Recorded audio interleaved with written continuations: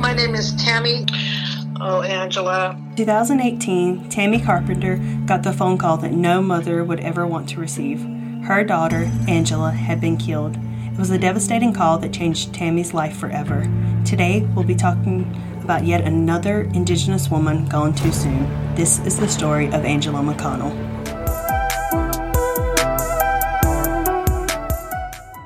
So, as Chelsea mentioned, we'll be talking about Angela McConnell, and she was a member of the Hoopa tribe and was also of the Mojave, Yurok, and Kuruk descent as well. And she was only 26 years old with so many dreams ahead of her, including being a journalist or maybe even a nurse.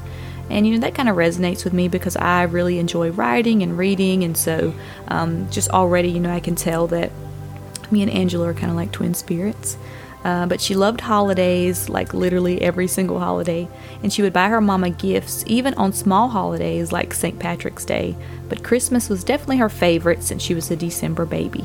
And her birthday was just a few days before Christmas on December the 20th. And here is her mama, Tammy, describing her daughter. Very, very loving, caring, giving, helpful for their family. She was funny too, silly. She had a good sense of humor. I like to tease her. She was getting mad at Mama. So the difference between her and my son is that she always regarded how old she was. In her late 20s, she always called me Mama. Versus my son, Richie, he calls me Mom. Even to this day, Mom. Mm-hmm. But I miss that Mama, because I miss that Mama. She always called me Mama. Mm-hmm. She loved her family dearly. Yeah, dearly, dearly. Especially her little brother, Richie. The beautiful, beautiful, beautiful smiles. I just thought it was so cute how she said that her daughter always called her Mama. They're in California where I guess it isn't as typical, but I know for me and you, Brittany, most people where we're from, they still say Mama. I definitely call my mama Mama. Yeah, I definitely still say Mama too. I don't think I've ever called my mama Mom, so... I do say mother when I'm trying to, just be annoying and pretentious to her. Me too. Or sometimes I'll call both my parents parental units.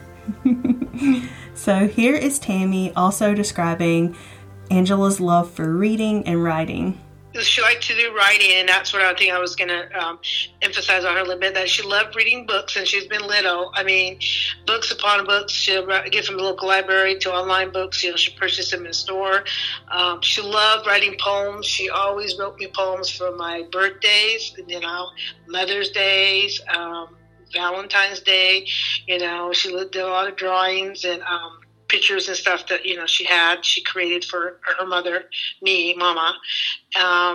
But her ultimate goals in life was that she wanted to do journalism. She wanted to write. She said she'd like to write some poem books and some maybe little short story books, but she wanted journalism. But she said, and she said, well, I think I want to become a nurse, Mom. She said, what do you think? I said, oh, go ahead, because like I said before previously, that she was loving and she was caring and giving, and she liked to help people, liked to be helpful. And Brittany, just like you said, so much of how her mama described her just reminded me of you, because I really think you're a great writer, and I know that you love to read like I do. Yeah, I think me and Angela could have gotten along really well, because I love to spend time in libraries and bookstores, and, so just enjoy hearing more about her. But Angela was also extremely proud to be an Indigenous woman, just like me and Chelsea are. And she was always proud of her being, a Native American, an Indigenous woman. So she was always proud of that. She always, was always on the forefront, for Native American or Indigenous women's, rights and stuff like that. So she was always on that, Angela. So Angela definitely sounds like a woman after our own heart, and we're so thankful for her mama, Tammy, for sharing those memories about her. And it's just so crazy to think about how many Indigenous women have dreams and hopes, and then it's all taken away from them in such violent ways. It truly is, and with that, we'll kind of get into the story of Angela. So it starts in September 2018. Tammy got the call, like we said, that's every parent's worst fear. Her daughter and her daughter's boyfriend, Michael Bingham, had been in a transient camp near Shasta Lake, California, just north of Redding. Two of them had been found in the camp, shot to death in what appeared to be a double homicide. And I just, again, just reflecting on her mama's perspective, I honestly cannot imagine, getting that kind of phone call. I don't even know, what I would do in that situation.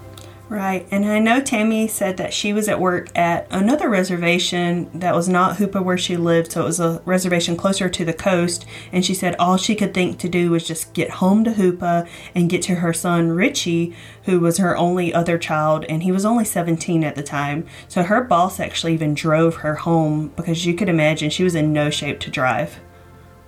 Right, and then so once Tammy got back to Hoopa from work, Tammy gathered her family and told them what she had learned. That Angela had been found dead and that they needed to get to her immediately. So her family all packed together and drove together to Redding to find Angela and bring her home. Now, Redding was about 2.5 hours away from their town, and here is Tammy describing it. Is the executive director, and NBC had interviewed me, and they were doing a piece on racial, kind of like stuff that Indigenous women get murdered. So I had to tell the NBC guy about my story, and it's on the blog on my wall, on the wall that for Justice for Angela. But they were like kind of stereotyping, like, why was she living where she was, and did you know your daughter was on drugs, and da da da da. The detective Justin, not Justin, but it was Jerry Mullen at the time of the detective. But he was just very kind of rude, and I had to, of course, I had to come out of myself, and I had to tell him, I don't know who you're talking to. I said, I'm, do you know where we all were when I heard about my daughters being murdered and killed? I said, we were all at work. And I think in so many of these cases that we have to remember that racism still exists, and it permeates our law enforcement and our judicial system so heavily. And also, Tammy described it as permeating towns and cities and creating a culture of hostility towards certain groups, and definitely towards Indigenous people for sure.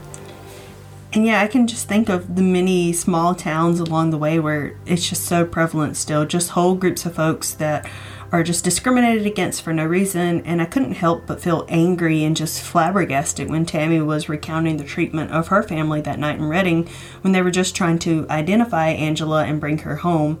She said that the sheriff's department used Facebook to identify her body, which I thought was really strange, but I guess kind of a plausible thing to do, before ultimately running her prints and figuring out who she was.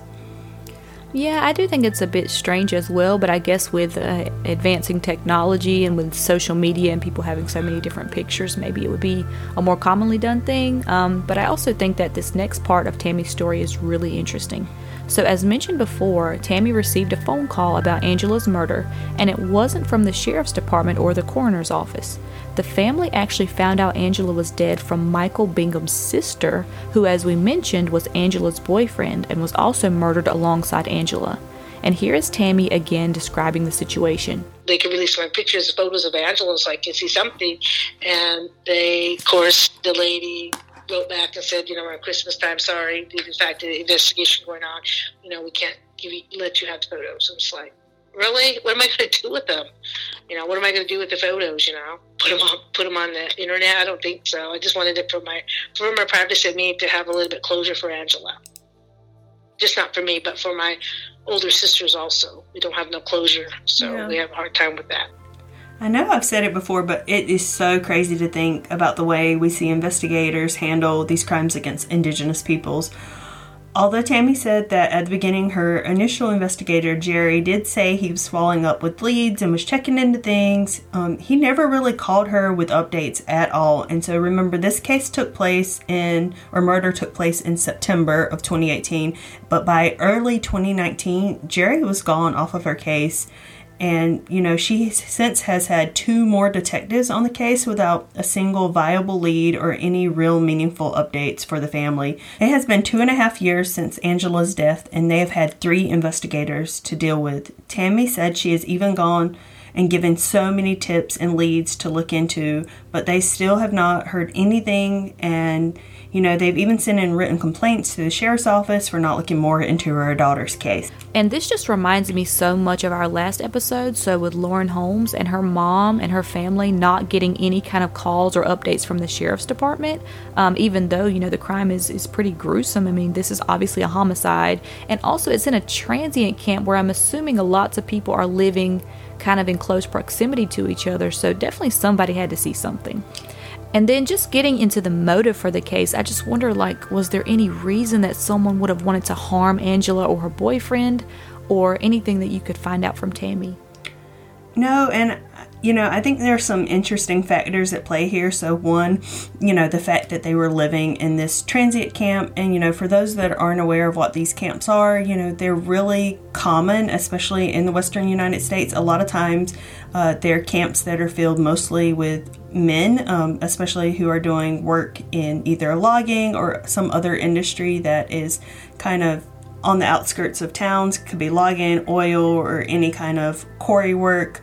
It really just depends. And some of the camps could be, just groups of tents, groups of trailers. It really varies from place to place. And I know Brittany and I were talking earlier, and we're saying that a lot of camps actually, could be near indigenous reservations, which is really interesting to think about, and how, the men, which are predominantly, who are at these camps, could oftentimes create situations of violence. And because they are moving from place to place, it could be really easy for them to kind of get away with things, because it's really hard to track these people. And so, with Angela living here, you could see how she could be more prone and open to, violence. And if anybody's ever watched the movie, I think it's on Netflix, it's called Wind River. I think that is kind of an example of a transient camp, because it's a group of men who are traveling from town to town working on, I believe, oil rigs, and they live in these trailers. And then indigenous women start being murdered by the men who are in the camps, because they're moving all the time. And so they're able to evade authorities in that way, because there's really no system kind of checking these men or finding out where they go after they leave.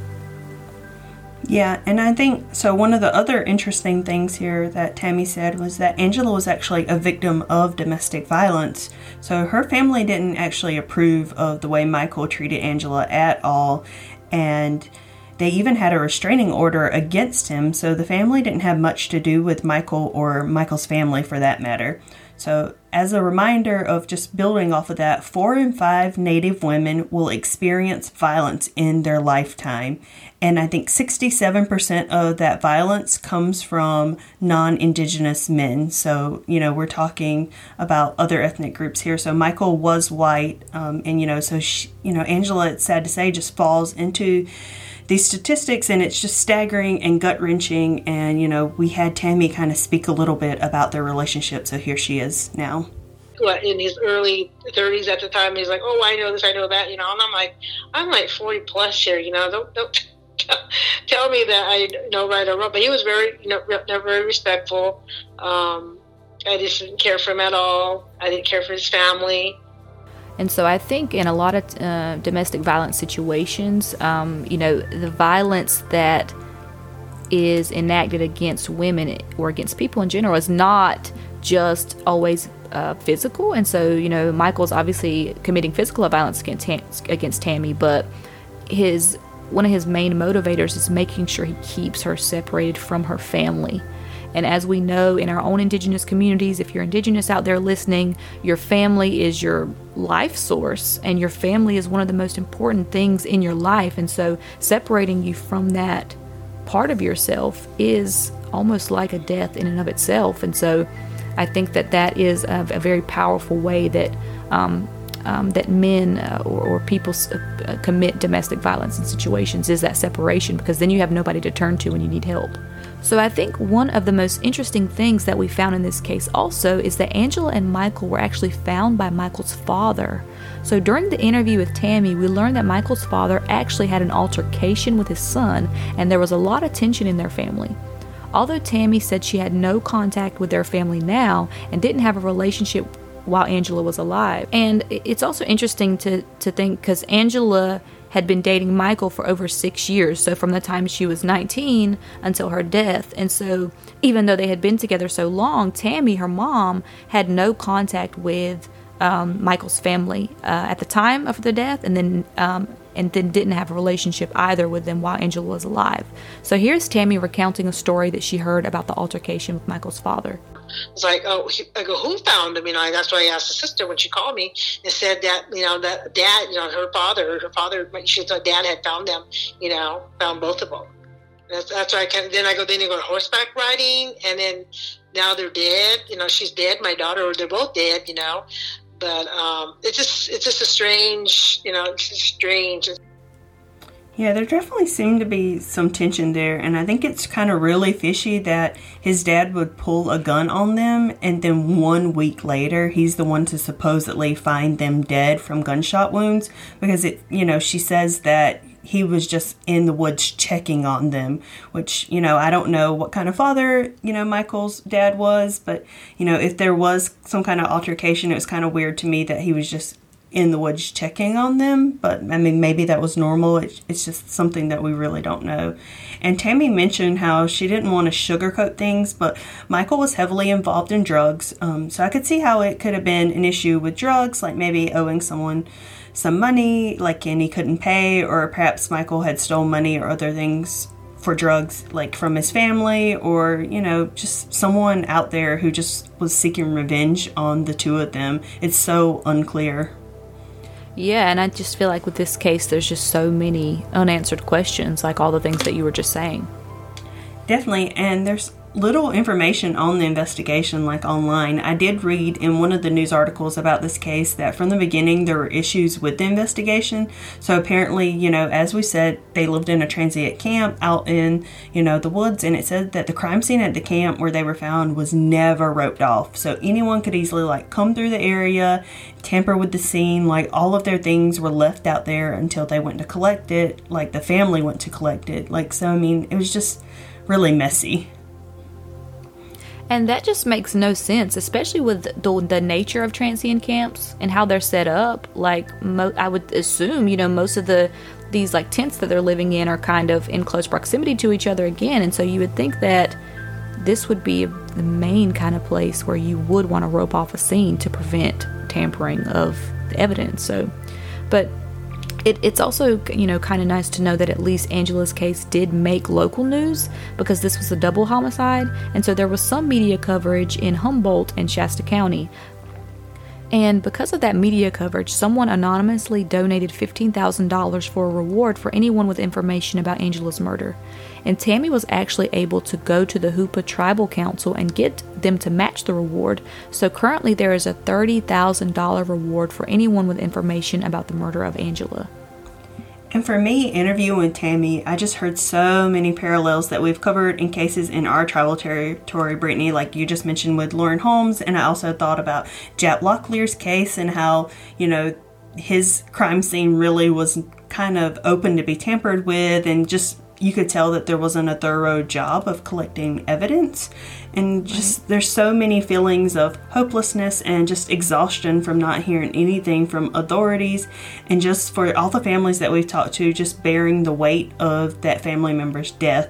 And Tammy repeatedly said during our interview that she's her daughter's voice, and it's so true in all of these cases. When I had to interview Lauren's family, how her cousin Stephanie is now Lauren's voice. It's just really sad that the family's left to carry on and be the voice, and it can be emotionally taxing, especially when looking at missing and murder Indigenous statistics. So in California, cases involving Indigenous women are 7 times less likely to be solved than any other ethnicity or nationality.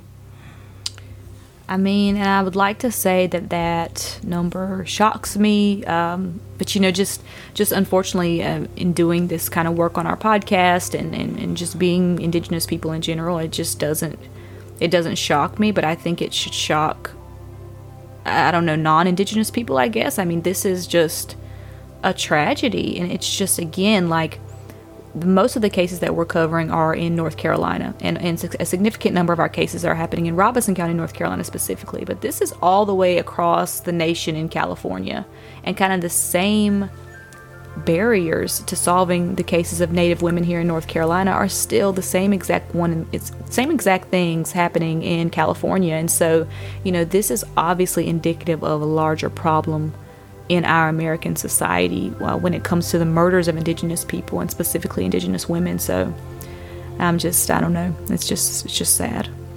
Right. And it's also, when you realize that California has the highest indigenous population in the country, with over 700,000 indigenous people living on reservations in an urban area. So you would think that California would at least be a little bit ahead of the curve, or a little bit better compared to other states, but it's just unfortunate. Right, I would think so too, but another stat that I read said that only 9% of murders of indigenous women in California are solved, and that just like tears my nerves up. Like 9%, that, I mean, it kind of, I feel like almost gives people who do these kinds of crimes like all the more reason to do it, because according to this stat, you have a 91% chance of getting away with it. Oh my God. Yeah, I actually did not know that stat, so that just makes it so much worse. Wow, 91% chance of getting away with the murder of an indigenous woman in California. And I bet you that stat is probably pretty generalizable to other states as well. So, yeah. Oh, yeah. And it's probably even higher, as we mentioned before, because once again, indigenous people have a hard time being classified in these cases, or are misclassified as another race or another ethnic group. Yeah, that's so true. And then just before we end this episode, we would actually like to share a poem with you that Angela wrote. So here is Tammy once again. Music is my sweet life. Together as one against all others. Until the Lord calls me home, may I always be in his good graces. So it may be the best years always, the never-ending story of Ange. So I just love to hear her mom's voice and hear her reading that poem. I think those are such powerful words, and I'm just so glad that, you know, she still has at least that of her daughter. And we encourage all of you to share our social media posts about Angela in support of her mother, Tammy. And if you have any information about the murder of Angela McConnell, please reach out. Tammy has asked if you would please support her on the Justice for Angela McConnell Facebook page. There, you can share her posts, and she has numbers for the Shasta County Sheriff's Department. She needs more help with legal representation as a mother and as an indigenous woman. So if there's anyone who could support her or provide resources, please reach out to us so we can connect you with Tammy. Thank you so much for listening.